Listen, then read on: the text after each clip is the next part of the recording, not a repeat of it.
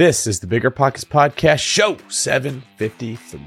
Starting a company is a great way to go from a full W-2 worker with no flexibility into the passive income ideal of owning real estate and living off of the rents.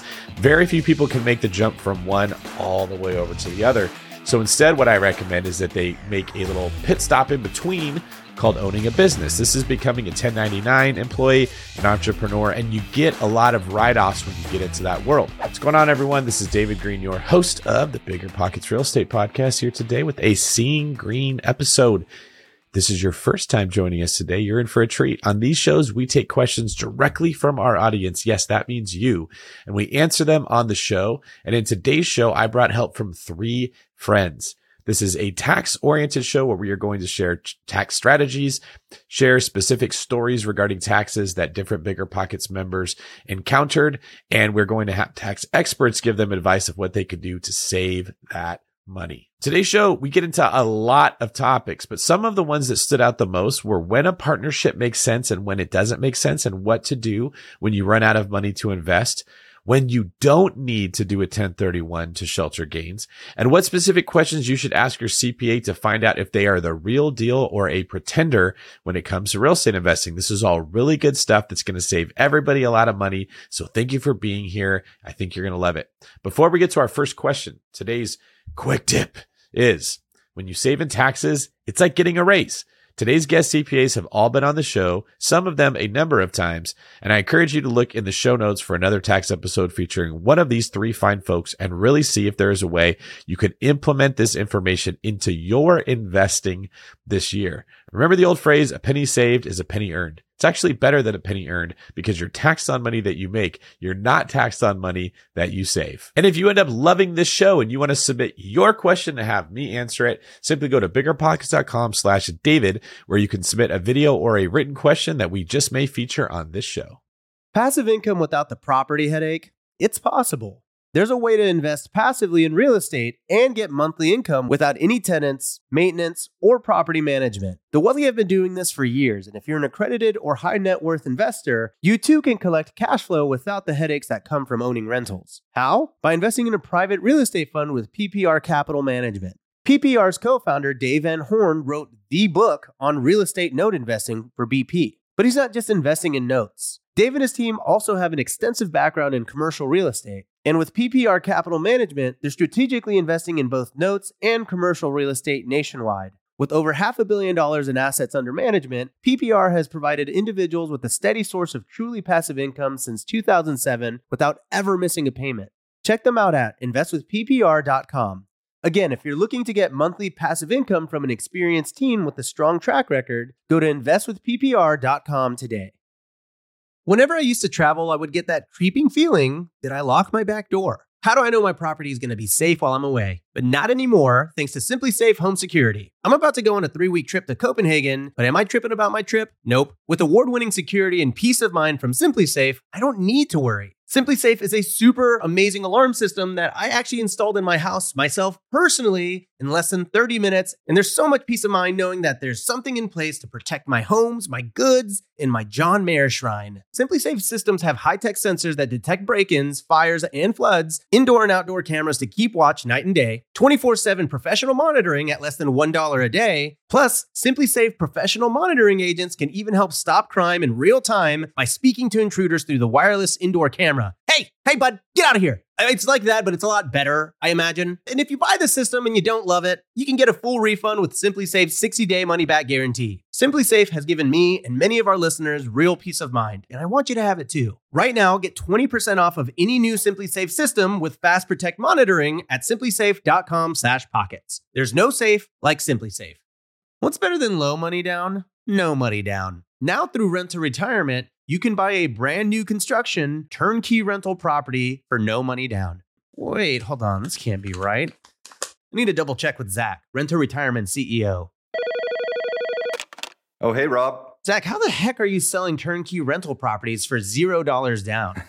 It's not that complicated, Rob. Rent to Retirement has new construction properties up to $20,000 below retail prices. We also have investor loans with rates as low as 3.99% and down payment options as low as 5% or sometimes even zero money down. You get all the cash flow, appreciation, and equity for as little as zero money down. That's an infinite return. Hold on, wait. Let me get on this before we tell it to the whole Bigger Pockets audience. Just head to renttoretirement.com. That's renttoretirement.com or text REI to 33777. That's REI to 33777 to learn more about how you can get started investing with no money down today. Get your next new construction property at a steep discount or invest with no money down. Head to renttoretirement.com today. All right, let's get to the first question. Today's question comes from Cody in Arizona. A quick recap of the question. I recently purchased my first investment property and it is out of state near family. My brother is a realtor and my dad is going to be my handyman/management guy. Perfect setup. Question one, since I am looking to purchase more properties eventually, is creating an LLC now a smart idea? And if I create the LLC, should it be located in the state where I live or where the investment property is located? First, I got to tell you that I would confirm this with an attorney just to make sure that all of your facts and circumstances are considered here. Now, from my experience, it's going to be best to set up the LLC where the rental property is. That is what's going to give you the most protection.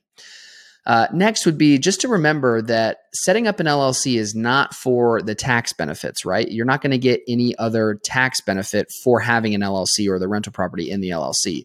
What you are going to get is an additional expense for the cost of setting up that LLC.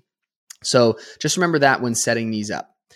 Number two is, how can I find real estate investment friendly CPAs that are willing to work with me now and that also understand my future goals? As I stated, my husband and I are employed full-time and are only experienced in W-2 income prior to this rental property. First, I would say look to the BP community for CPAs and accountants. There's a ton in here that I see answering questions that are awesome, right? That I've seen on podcasts and things like that. Next would honestly be Googling them and just finding one that is obviously versed in the business of real estate, and that when you talk with them and interview them, give them a sort of snippet of your scenario and ask them if they have clients that are in your similar situation. That is what I recommend. That's what we do with new potential clients that we talk to. We make sure that we can help them in what they need, right? You don't want a CPA or an accountant that's just going to say yes to you, but that they have no experience and they're really going to use you as the guinea pig to learn on. So definitely be transparent when you're interviewing them and asking them questions if they can help you. So that would be my best advice there. I'll pass it back to David. All right, Matt, thank you for that advice. And I thought that was fantastic. Remember, everybody, not every CPA is the same. Not every realtor is the same. Not every contractor is the same. Just because they say they do that does not mean the job is done. You really want to dig in deep and see how much experience they have with the type of work that you want. One of the most common questions I get is, how do I find a CPA that understands tax strategy? It amazes me how so few CPAs do understand tax strategy, but that's just the thing. Just like so few realtors understand how to run numbers on an investment property or what that even means. So ask those questions when you're talking to somebody. What type of tax strategies would you recommend? And if they don't have anything to say, that's not the one for you. All right. Our next video clip comes from Sean in Cleveland. All right, this question comes from Sean Ng from Cleveland, Ohio. Sean's question is, I'm looking for a CPA who I can bounce ideas off of and can offer me suggestions, especially since I have properties located in different states. How should I approach finding the right one? And what are the key questions to ask them in an introductory call? That is such a great question, Sean. I love it. And you're exactly right. When you're looking for a CPA to work with, you're not just looking for someone to file your tax returns, but you're really looking for someone who can help you plan proactively and, like you said, give you ideas, suggestions, and best practices, both within tax and just financially as an investor. So don't ask generic questions like, do you work with real estate investors? Because 9 times out of 10, they're going to say yes. So what you want to do instead is to ask more powerful questions. Common examples might be, what are your successful clients in real estate doing to save on taxes? So this way you get them to showcase what types of strategies they're working with and also who they feel are strategic, are some of the bigger investor clients that they work with, right? Also, you can ask them more pointed questions like, what are your thoughts about 1031 exchange, or what do you think about cost segregation study? I think asking more open-ended questions like that will really allow them to go as in depth as they can and really be able to demonstrate demonstrate how well versed they are in real estate, especially since you have real estate in a lot of different states. One important question you want to ask is to see whether they're comfortable or have experience in working with multi-state tax filing and or tax planning. All right, back over to you, David. All right, Amanda. Well, you just made me look smart because on our last question, I told people very similar advice to what you just gave, not knowing that your advice would be this on this question. 100%. Don't give generic questions like, what do you think about real estate? That lets people have an open out. You really want to nail them down. If you say, tell me what you understand about cost segregation, or what service do you use to run your cost segregation studies? If you get a ... or a or some fancy way of dancing around it, that means they don't understand cost segregation. And so that's not a person that you as a real estate investor would want to be using. You might say, what do you think about the bonus depreciation step down over the next 5 years? What strategies have you come up with to make up for that?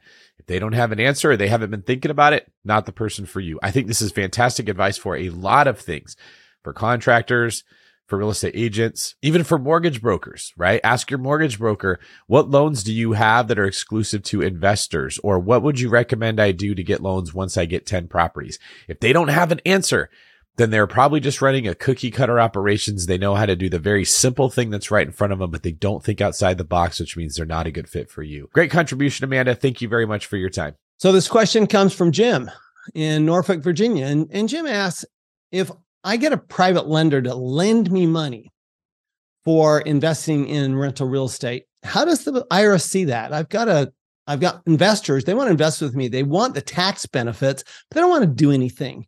So you really have two choices. One, they can be a straight lender. In that case, they just report interest income. So they're not going to get any of the tax benefits. You're going to get all of the tax benefits. And you're just going to send them a 1099 showing interest income. Now, if you want them to have interest income, if you want them to actually get tax benefits, then what you want to do is you want to form a limited liability company or a limited partnership, and the title of the property will be in that limited partnership or limited liability company, and you will share the profits basically with these investors, and they will get their share of the tax losses from depreciation or any other tax benefits. So back to you, David. All right there, Tommy. Thank you for that. And again, very good advice. Now, this is powerful because knowing this can change the way that you market yourself to raising money. If you're telling people, hey, lend me money in real estate because you're going to get tax advantages, you do have to structure a certain way. There needs to be shared ownership of some type, whether that's a share of the LLC, a share of the property itself. They can get a piece of whatever the depreciation will be. But if you're like me and you typically only borrow money as debt, you don't do equity, well, your investors aren't going to get any of the depreciation because I'm going to be taking it all.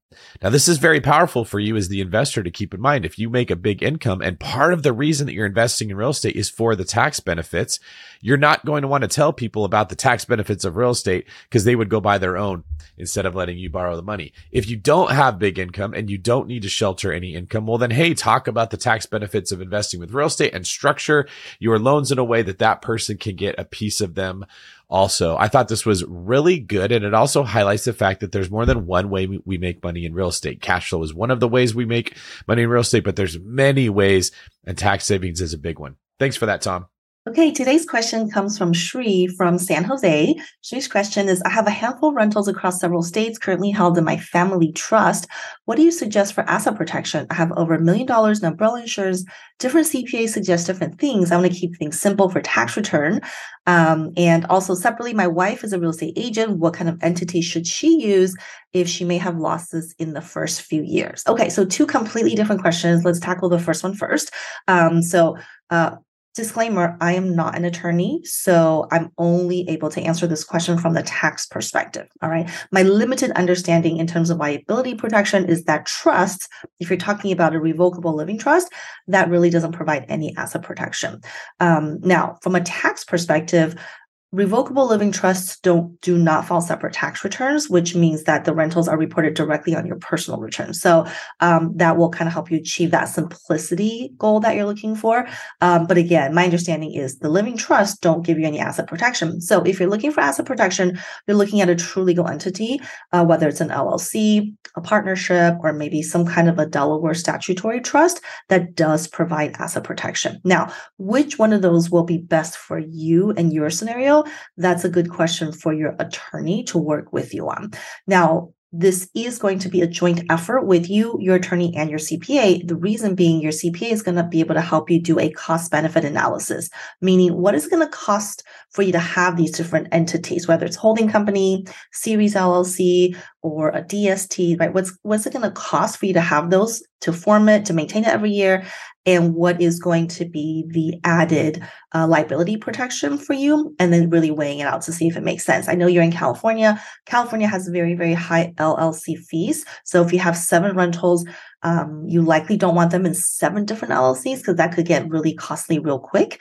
But working concurrently with your tax and your legal team could really help you find that optimal point where you're getting the protection, but also at a cost that makes sense for you. All right, back over to you, David. All right, and the second part of Shree's question comes to me. My portfolio is limited so that I cannot obtain conventional loans anymore.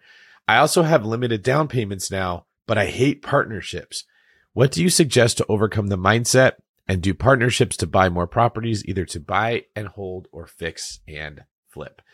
All right, I'm going to give you some advice that's different than most people in this space, so just take it with a grain of salt because not everybody would agree with me. I feel it's conventional wisdom that when you run out of money or you can't get loans, the answer is to go find a partner. And then you don't need to have money and you don't need to have loans because the partner is going to provide it. And this information gets given as if it's all just that simple, like, oh, just go find a partner. It's kind of like if someone says, hey, I don't have any other tax strategies to save money and I have a lot of taxes. And someone says, oh, well, just go get married. When you get married, you get a lot of tax write-offs. That's a terrible reason to get married. And if you marry the wrong person, the pain of a bad marriage will far outweigh whatever tax savings that you might have got. Is it true? Yes, you do get savings through getting married in taxes, but is it practical? Is it wise? No. Oftentimes, the practical application of advice that you are given is much different than the hypothetical way that it's explained. This is one of those situations. I don't think you should go get a partner just because you're out of money. Now, if you are going to do it, I would say to do it with fix and flips. And the reason is that I like to see partnerships not be for the long term, as short of a period as possible, especially when you're first starting to partner with someone you don't know them. In the same way that I would never tell someone to go marry somebody after the first date, I wouldn't want to be a partner on a long-term project with someone that I don't know super well just because I was told to partner. Now, if we go on a couple dates, we do a couple fix and flips, we start to get to know each other, we start to like how we work together. Yes, a long-term partnership could start to make sense, but you got to give yourself time and repetition before you get to that point. My advice is different. When you run out of money, the goal needs to be to make more money. Okay. It's often easy to just say, oh, I need help with something. I'll go find someone else that can provide it for me. And if you have the right people, that does work. But sometimes that can be the carrot that incentivizes you to save more of your money, to live beneath your lifestyle, to go take more challenges in life so that you can make more money, to ask for that raise at work, to start a business, to earn more money. Real estate is a wonderful way to build wealth, but it is not the only way to build wealth. And in fact, my personal opinion is that real estate works best when it is a piece in a bigger puzzle of which entrepreneurship is also present, right? Real estate works great as a tax savings, but you have to be making money in order to have something to shelter your income, especially if you're doing it in a 1099 endeavor like entrepreneurship. So Shree, can you start a business? Can you work more hours? Can you find a way to be more efficient with the hours you're working so you can make more money? Do you have equity in some of your previous deals that you could pull out to reinvest? How can you move forward without relying on a partner that you don't know? I don't know that your mindset is wrong that you hate partnerships. You might have really good reason to not like them. So I'm not going to tell you to get over that mindset. I would need to know more about why you have it. I am going to say if you're going to partner, do it on short-term deals like flips. And if you don't want to partner, then let's ask different questions. How can I make more money? How can I save more money? How can I get more capital to invest so I don't have to have a partnership? Submit us another question with some ideas you have. I'd love to help you out with that. Also, Shri, I see that you are in San Jose, California. Just a hop, skip, and a jump from me. I'm recording this over in Brentwood. So hopefully we run into each other soon. Would love to meet you. This next question is from Dale Vance Jr. in Los Angeles, California. And he says, if I 1031 a property to buy a condo where I'm going to live, how long do I have to keep it a rental before I can make it a personal residence? Will there be tax consequences, say, after like 2 years? Thank you. Dale, I actually think 2 years is a really good time frame to be renting it. You do need to show that your intent of buying the new property was to rent it. Right. You can't pre-establish, like, don't write a 2-year lease. I'd write a regular 1-year lease. You can renew it. You want to make sure you at least straddle 2 tax years. But 2 full years is probably a good rule of thumb. I think that's a really good idea. And then remember, after that, as long as you actually live in it for 2 out of 5 years, then anything other than the depreciation you've taken should be tax-free up to that $250,000, $500,000 exclusion for single versus or married individuals. So you actually can have your cake and eat it too. Thanks, Dale. Back to you, David. Thank you, Tom. That was a great answer to a tough question. Oftentimes, we as human beings want to turn subjective matters into objective ones because our brain finds comfort in knowing exact answers. And this was a question just like that. How long do I have to wait before I can take a business property that I bought through a 1031 or an investment property, I should say, and turn it into a primary residence? And there is not an objective answer to that. I don't believe the tax code specifies a period of time you have to wait. It would come down to a judge's subjective interpretation of what your intent was. And Tom, I thought you gave a great answer that 2 years would be a healthy period of time. Just remember, everybody, sometimes there's not an answer like that. Similar to when you're buying a house as a primary residence and then you decide that you want to rent it out. There's not a period of time that you have to live in it before you do that. It's often said you have to live in it for a year. That's because when you buy the property, you're intending to occupy it as a primary residence, and you're not allowed to buy another primary residence until you wait a year, getting a conventional loan, of course. That's where the year thing comes from. It doesn't come from the tax code saying that you have to live in it for a year. Many people have bought a primary residence and had a life change, a sick parent, they got a new job and they had to relocate, some other life event happened and they couldn't live in that house. Well, they can't force you to live there and say you're not allowed to rent it out. What you get in trouble is if the bank can prove during a foreclosure that you intended to rent it out and you never intended to live there. So thank you, Tom, for that advice and making us all a little bit smarter. All right. I hope you're enjoying the advice from my colleagues here. We've blazed through 5 already and we have more to come. I just want to remind you to like, comment, and subscribe to our YouTube channel here. Specifically comment. I want to know what you think about these shows. Now, I always like to get feedback about the length of the show, the topics, my light color, and guess what? You all responded, which is awesome. These comments come from episode 741 from Mountain Surf. I love how you admit this is a difficult market. I turn off 80 to 90% of YouTubers because they are trying to put an optimistic, bullish spin on this market. Oh, bullish like positive, not like bullish, like a substitute for a bad word. That's funny. I read that differently. To me, it means they are not adapting to the situation because they are not fully acknowledging it. We don't know when or if the Fed is going to pivot. Your concepts are also not basic. It's so relieving not to listen to the same stuff other people say. At the end of every YouTube I watch, I ask myself, what do I know that I didn't know before? I'm finding more and more of YouTube's end up being nothing burgers. Yours are thankfully advanced enough that I gain insight. Don't simplify, stay advanced. Wow, Mountain Surf. That might be my favorite comment that I've read for somebody. You put a lot of effort into, well, not only complimenting me, but saying why you like the show. And that's a very valuable thing you can give other people. It's one thing to say, I'm a big fan or I love what you do. It's another to tell somebody why you like it. That gives someone like me a direction to know how to make the shows better, what's working, what people are enjoying, and why they're liking it. I really appreciate that comment. This is awesome. And it is something that I put a lot of effort into trying to do. I could come in here and tell you guys that everything is easy. That wouldn't make any sense. I could also come out here and say it's hard, so nobody should invest in real estate. Go buy a bunch of NFTs. That wouldn't be honest either. This is the most challenging market that I've ever seen in my real estate investing career. Now, I'm not Sam Zell. I haven't been doing this for that long, but I've been doing it for a minute, and this is incredibly challenging. And the reason is that there is significant inflation, especially related to assets, which is the best safe place to put money to protect it from inflation, at the same time that they keep raising rates, which is lowering affordability. So it's not affordable to buy a house, which eliminates cash flow for investors a lot of the time, but you still got to put your money somewhere because it's losing value. It's like there's no safe place to run and there's nowhere to hide. And that's what makes this so hard, which is why we're making more of an effort to produce more shows and share more information. I also appreciate you saying that you like that I'm not giving you basic information here. I try really hard to avoid just giving something basic, and I always give my explanation for where my advice came from so that if you don't agree with it or you don't want to follow it, at least you understood the perspective I was coming from so you can decide if it's right for you or not. Here's the last thing I'm going to say.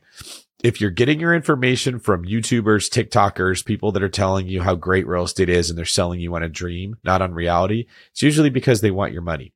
Podcasts like this are free for you, so you don't have to worry about me telling you something just because I want your money. Now, I do sell houses and I do have a mortgage company, which I use when I'm buying my own property. So I do provide services to people, but I'm not sitting here telling you guys that you need to all go buy houses so that I can sell it to you. In fact, very few of you have actually bought a house with me.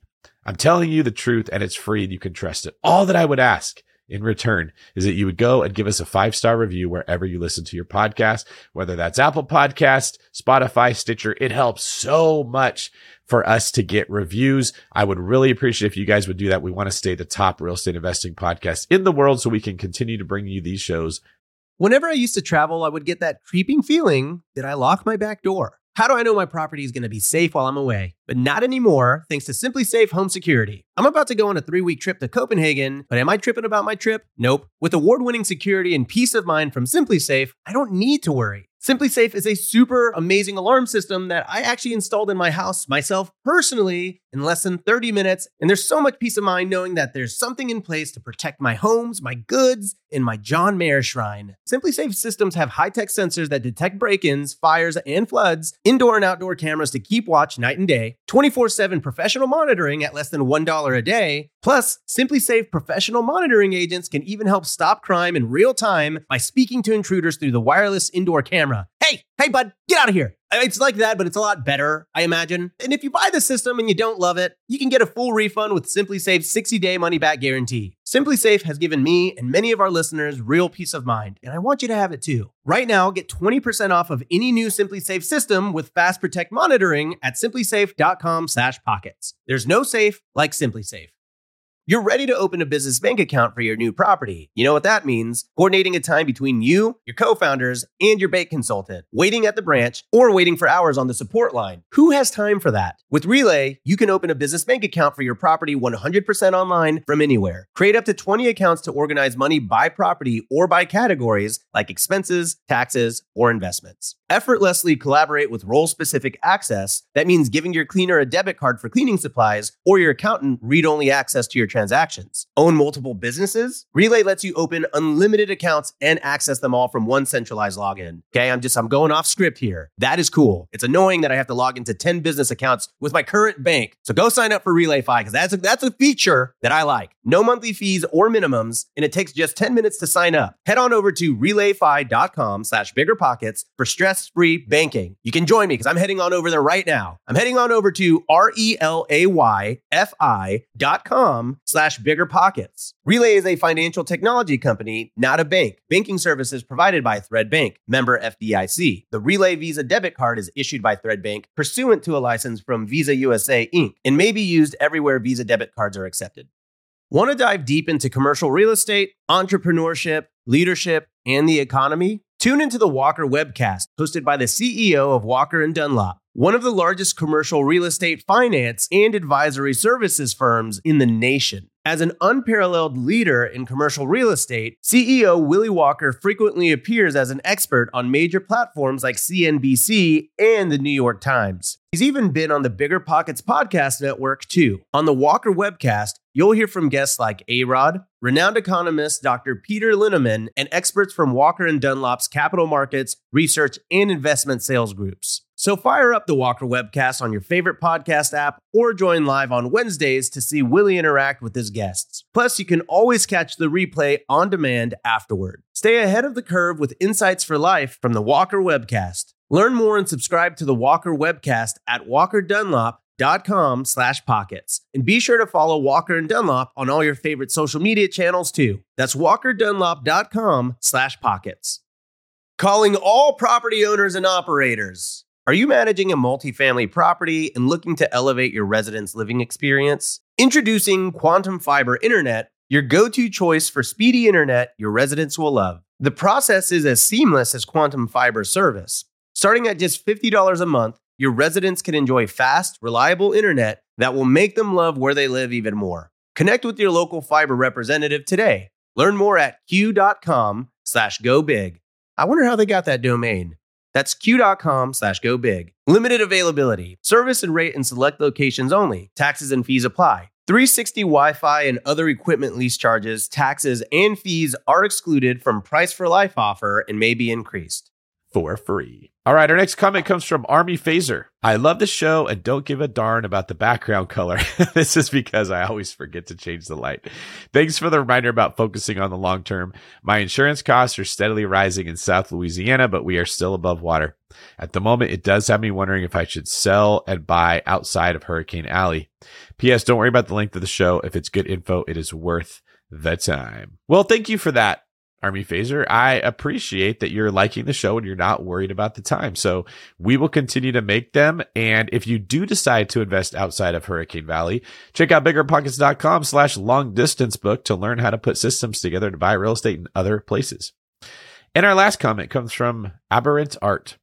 I might be wrong, but it feels like it's too late to get started at this point. And only the people who got going in the golden age have the advantage over everyone else. Whew, that's a deep one, man. And I see where you're coming from. I'm not going to sit here and tell you that that's not the case. Now, I will say that it is more difficult to do this than before, but it's not too late, right? Adversity is the fuel of greatness. I will also tell you that the people that bought 5 years ago, 10 years ago, 15 years ago, 20 years ago, here's the truth. They all thought it was too late also. They all thought prices had already come up too high. It was too expensive. They were waiting for a market where houses were less. Anyone who's honest will tell you the same thing. I've yet to meet a person who bought a house and said, man, that was a great deal. They always thought they bought high. And at the times when we were buying low, we didn't know it was the bottom. We thought it was going to crash more. There's no person at the time they're buying that knows if it's the right time or not. But every person, when they look back, says, I'm really glad I bought real estate. I wish I had bought more real estate. And I have to tell myself this all the time because I struggle with the exact same feelings as you. It's especially hard when you go buy a bunch of real estate and the market dips a little bit like it has. And it went from I bought it to it went up and then it came down a little bit.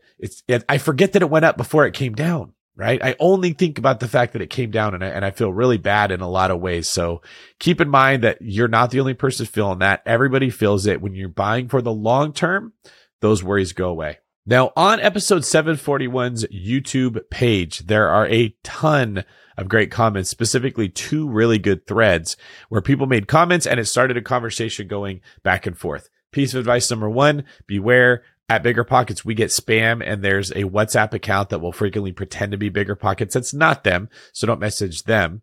But there are a lot of people who are making real comments. So if you want to avoid the spam and you want to make sure that your comments get acknowledged, because sometimes people stop paying attention to YouTube comments, after you leave the comments, just head over to the Bigger Pockets forum and start the conversation over there where you can be free of spam as they're moderated. And you don't have to worry about asking something that nobody sees because the Bigger Pockets forums are monitored more than the YouTube comments. But keep leaving them comments, folks. I love it. All right, let's take another video question. All right, this question comes from Mary Hopkins from Florida. And the question is, I have a friend who'll be selling 2 of her farms and have a significant amount of tax. We were discussing the 1031 exchange issue, but I was not sure the options within it. Can she invest in a REIT or syndication and still receive the tax benefits? All right, so great question, Mark. When you sell farmland, you can actually do a 1031 exchange directly. So if your friend is interested in buying more real estate after she sells the farmland, then I think that would be the most straightforward way to save on taxes. So again, sell the farmland, 1031 exchange the proceeds or the sales price into other types of real estate. Now, if she wanted to do a 1031 exchange, unfortunately, REITs are not eligible as replacement properties. They're typically set up as corporations. And so when you 1031 exchange, it has to be the asset itself and not a corporation that owns a piece of property. Now, with respect to syndication types of real estate, it may be possible. What she'll want to do is to contact the various syndication investments that she's interested in and ask them if they are set up to take 1031 exchange money. Some of them are set up that way. Many of them are not. So she'll just want to find that out from the company that she's interested in investing with. Now, last but not least, even if she was not able to do a 1031 exchange or the syndication that she wants to invest in is not accepting 1031 exchange, she can always use what we call a lazy 1031 exchange. And that simply means buying other real estate, whether it's directly on real estate or real estate in a syndication, to the extent that those real estate can strategically create tax losses, those losses should be able to offset the taxes on the sale of her farmland. So a lot of different options there. Now, back over to you, David. Amanda, that was a great answer. In fact, you're bringing up something that I just kind of realized was a bit of a secret in our industry that you mentioned that never gets talked about. But I remember having a conversation with the CPA that brought it up in my mind. Kind of like, it took me a couple times to wrap my head around what they were saying. The 1031 is a way that you shelter the gains from something that you sold. But what you described is, I think you called it the lazy 1031 or the sneaky, something along that lines. It's buying enough real estate that the bonus depreciation would show losses that would also shelter the gain that you made. So you don't always have to do the exchange and play that game with those rules. So it is very conceivable if you have enough depreciation because you bought enough real estate, that instead of doing a 1031, you just sell the property, buy new ones, take your capital gains, and then have those offset by the depreciation that you took on the new real estate. And you don't need to do a 1031. Great advice. It doesn't get talked about very often, and it will save a lot of people headaches if they get into it. Brought to you by us at Bigger Pockets, all for free. All right, let's get to our next question. Today's question comes from JD in Sacramento. A quick recap of the question. How is it that there are so many tax benefits for real estate, but they don't count if you have a W-2 job? And why does no one ever talk about that? So the first reason is because rental real estate is considered passive by the IRS versus money that you earn as a W-2 employee or a business owner is considered non-passive. And we have to look at those two things as buckets of income. Now, it's very difficult without jumping through all of these hoops to offset those against each other. So meaning if you make $100,000 at your W-2 and you lose $50,000 with your real estate, you ideally would want to net those to where you only pay tax on 50. But again, you can't if you're simply a W-2 job, not in the nature of real estate, and you don't pass those rules. Rules being a real estate professional and materially participating in your rental properties. Now, I do want to mention that you can be a W-2 employee and still utilize these sort of loopholes and tax tricks, but you will need to own at least 5% of that business for it to count towards being a real estate professional. And the last thing is you can be a W-2 employee within, let's say, your own S corporation. So you're basically self-employed. But again, that business would just have to be in the nature of real estate. So let's say that you're a realtor and you operate as an S corporation. You likely or should be getting a W-2 from that position that you play within your own company. And again, since you would qualify as a real estate professional, and let's say that you do materially participate in your properties, that very well could give you tax savings right there. But really just remember that there's two buckets. There's passive and non-passive. And rental real estate is technically considered passive, and money that you earn at a W-2 role is considered non-passive. So at the end of the day, you're going to need to pass these tests in order to net those against each other and really maximize your tax situation. Now I'll pass it back to David. Thank you, Matt. Great job answering a tough question. This is misleading because when you hear certain phrases like depreciation, that sounds like the value of an asset going down. It'd be the opposite of appreciation, but that's not what it means. It means the asset deteriorating over time. When you hear phrases like passive income, that is misleading. You think, oh, I just buy something and it gives me money like a stock. Real estate is considered passive income in the tax code, but in practical application, it's rarely ever that passive. Many of the tax benefits that come in the tax code come from non-W-2 work. And there's many reasons why, but here's the way that I like to think about it. When you have a W-2 job, like most of us do, you're taking a lot of the risk out of the way you're earning money. Your employer is taking the risk, okay? So if one of my businesses loses money, I don't pass that loss off to the employees. They just didn't make money, or maybe they made less money than they used to, but they don't lose money. Employees don't take risk. They have a floor, a sturdy foundation that they stand on where they get a check regardless of how good the business does until the business runs out of money and they lose their job. But that floor comes with a price, and that's a ceiling. It is much harder to get higher, to make more, to do better for yourself when you're standing on that floor. And this is where a lot of people get upset, is they only look at the fact that they have a ceiling on themselves and they don't recognize the fact they also get a floor. When you take a step out of that cage, which sometimes feels like a nice safe fort keeping you safe, and you get into the entrepreneurial world, you get a lot of tax benefits, but you also take on a lot of risk. Starting a company is a great way to go from a full W-2 worker with no flexibility into the passive income ideal of owning real estate and living off of the rents. Very few people can make the jump from one all the way over to the other.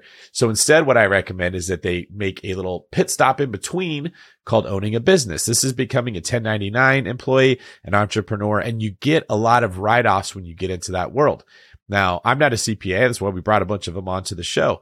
But you can often write off dinners that you would already be having if you have them for a business purpose. You can write off vehicles that you would need to be driving anyways if you're using them for your business. Think about me as a realtor. I'm driving all over the place when I was showing houses or going to listing appointments. I had to have a car. I had to have an iPad in order to give my presentations. Now, the IRS doesn't say you're not allowed to use that iPad unless you're giving a presentation. I could also use it for other things. A lot of people take advantage of write-offs when they run a business that they can't when they're a W-2 worker because they use it for the business. And that's something that you could just think about. If you're having a hard time finding tax write-offs, starting a business and owning real estate are the two best ways to do it. And if you combine them together, you get even more. So our next question comes from Sonia in Massachusetts. And Sonia asks, my husband and I are recently got divorced and we own a duplex. I would like to reinvest my proceeds, share of the proceeds, but I still have to give him half of the proceeds, which is about $100,000. How do I do this tax effectively? And the very first thing I would tell you, Sonia, is you need to make sure that he's going to recognize your ex-husband half of the gain. So when you sell the property, make sure that he's actually on the sale, which I presume he would. And he needs to you need to make sure he picks up half of the gain. So you would actually file a partnership return and give him a K-1 showing half the gain, unless your divorce decree says otherwise.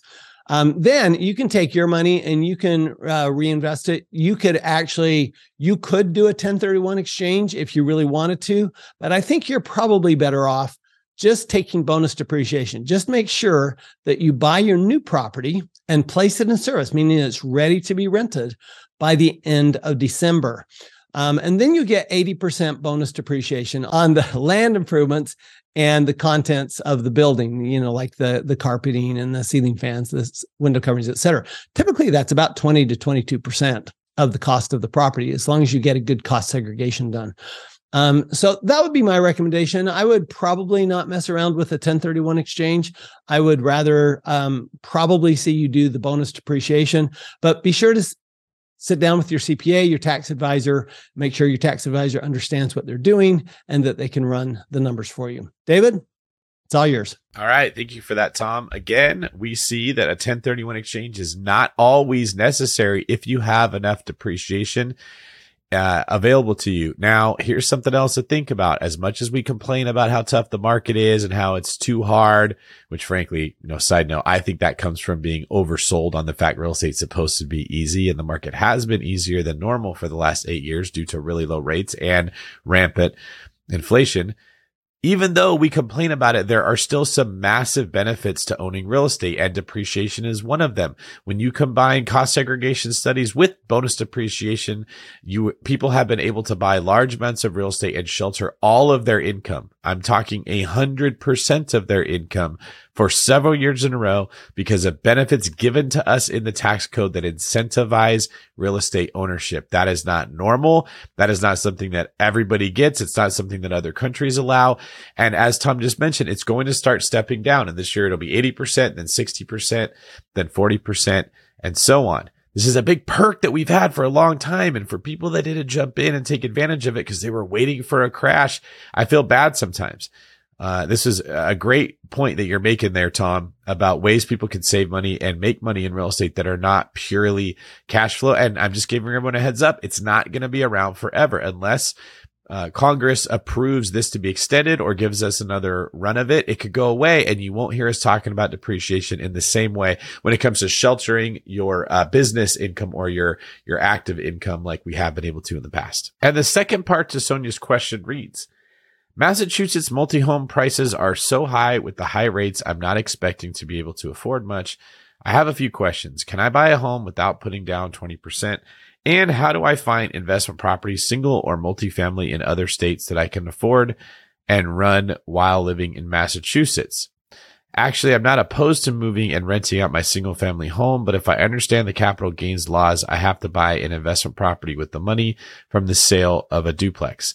I hope this question gives enough details. I'm at a loss and a bit overwhelmed by my situation. All right. Thank you, Sonia. I could tell from the way that this was written that you are feeling overwhelmed and there's a million things going through your head. Okay. So the first thing that I would recommend is that you step up your education when it comes to real estate investing.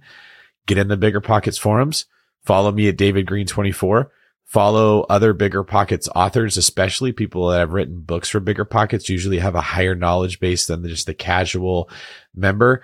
I need you to get in the world a little bit deeper and sort of sort out the chaos and that's jumbled in your mind that I can tell is coming out here. I definitely sense that you're overwhelmed. You brought up a couple different things, like you're not opposed to moving and renting out a single family home, but then you switch to there's going to be capital gains if you sell a duplex. The first part of your question here talks about how you can get around putting down 20% on an investment property in another state that you can afford and run while living in Massachusetts. Well, there's not a lot of options when it comes to that. One would be buying from a seller directly and taking over their note and negotiating directly with that person what the down payment's going to be.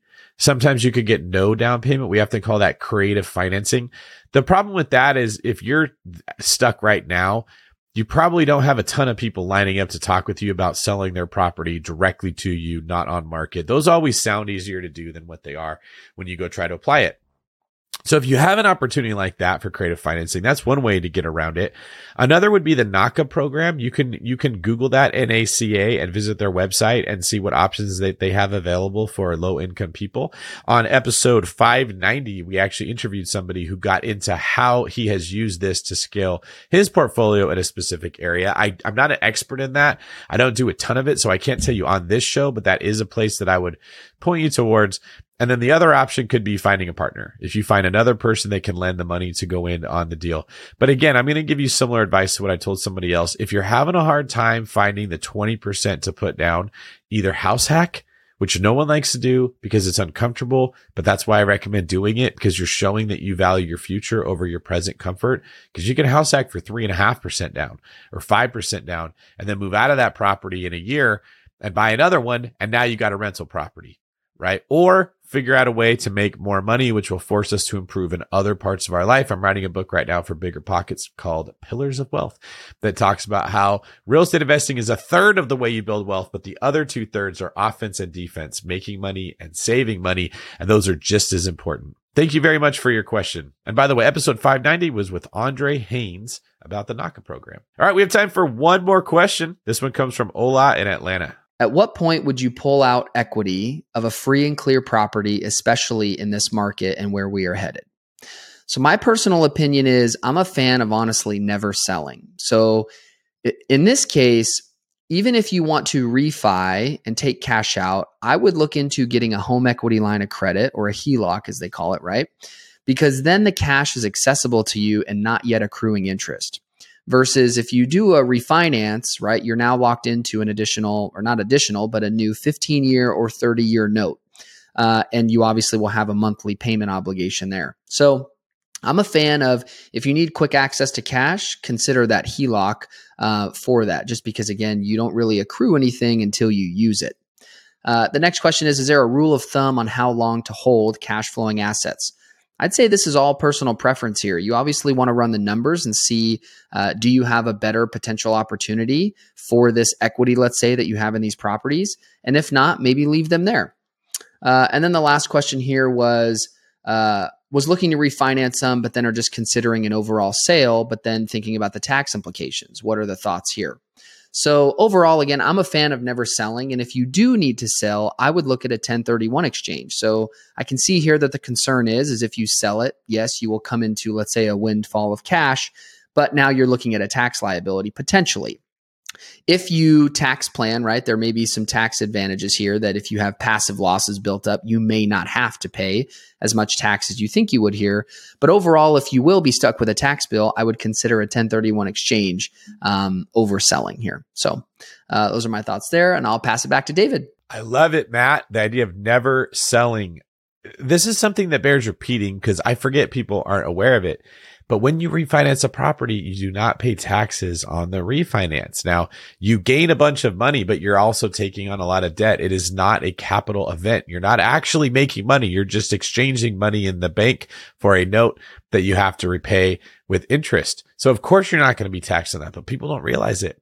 You could buy a house, put it on a 15-year note, pay it off, refinance it. All that money comes tax-free to you, and then use the money from your tenants and the increased rents to pay off the new note. Again, this is why I love real estate, because it's something I buy with the majority of somebody else's money.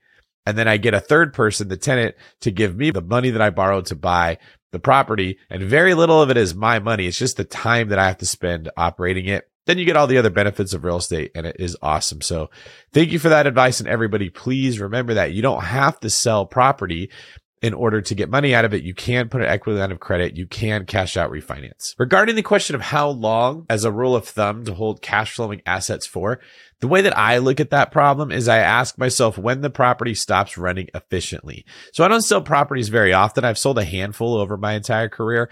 And it's usually when that property is either in a location that I don't like, some life event that was unexpected occurred and I had to sell it, or more commonly, the rents have not kept up with the growth of the assets in that area.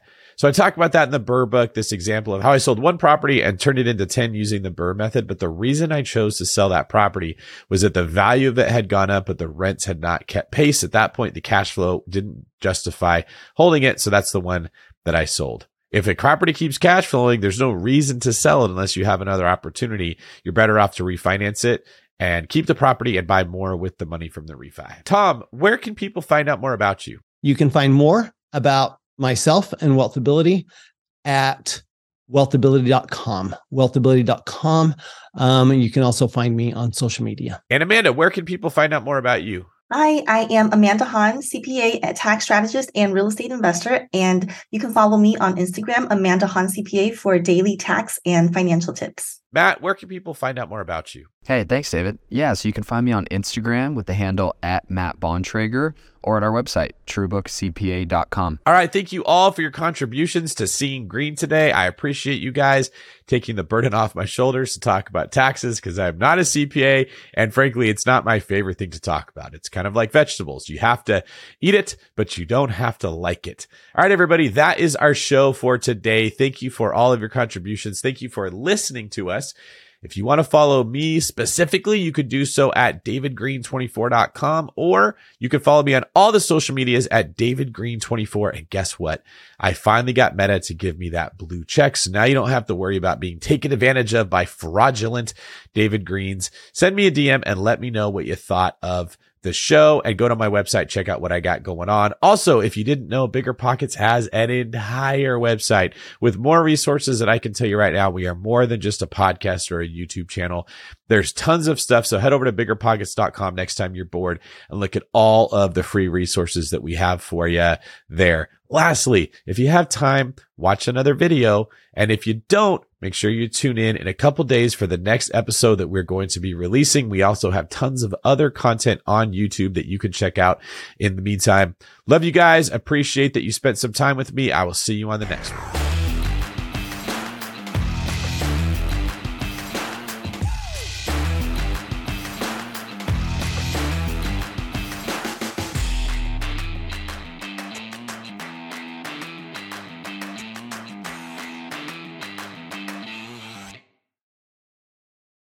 The market is changing, and finding your way can be tricky. Rates shift, headlines whirl, but your goal hasn't changed. You want financial freedom, and the best investors know it's not about timing the market, it's about time in the market. If you're ready to get into the real estate investing game or take your game to the next level, finding an investor-friendly agent is your next step. With BiggerPockets Agent Finder, you can find the right agent in minutes. Just head to biggerpockets.com/deals and enter a few details about what and where you want to buy, and bam! Instantly match with an investor-friendly agent who fits the bill. These local market experts can help you navigate the neighborhoods, analyze the numbers, and take action with confidence once and for all. This free resource is only available at biggerpockets.com/deals. Get an agent, get the deal, and get closer to financial freedom at biggerpockets.com/deals. That's biggerpockets.com/deals to find your investor-friendly agent today. The content of this podcast is for informational purposes only. Past performance is not indicative of future results, and all host and participant opinions are their own.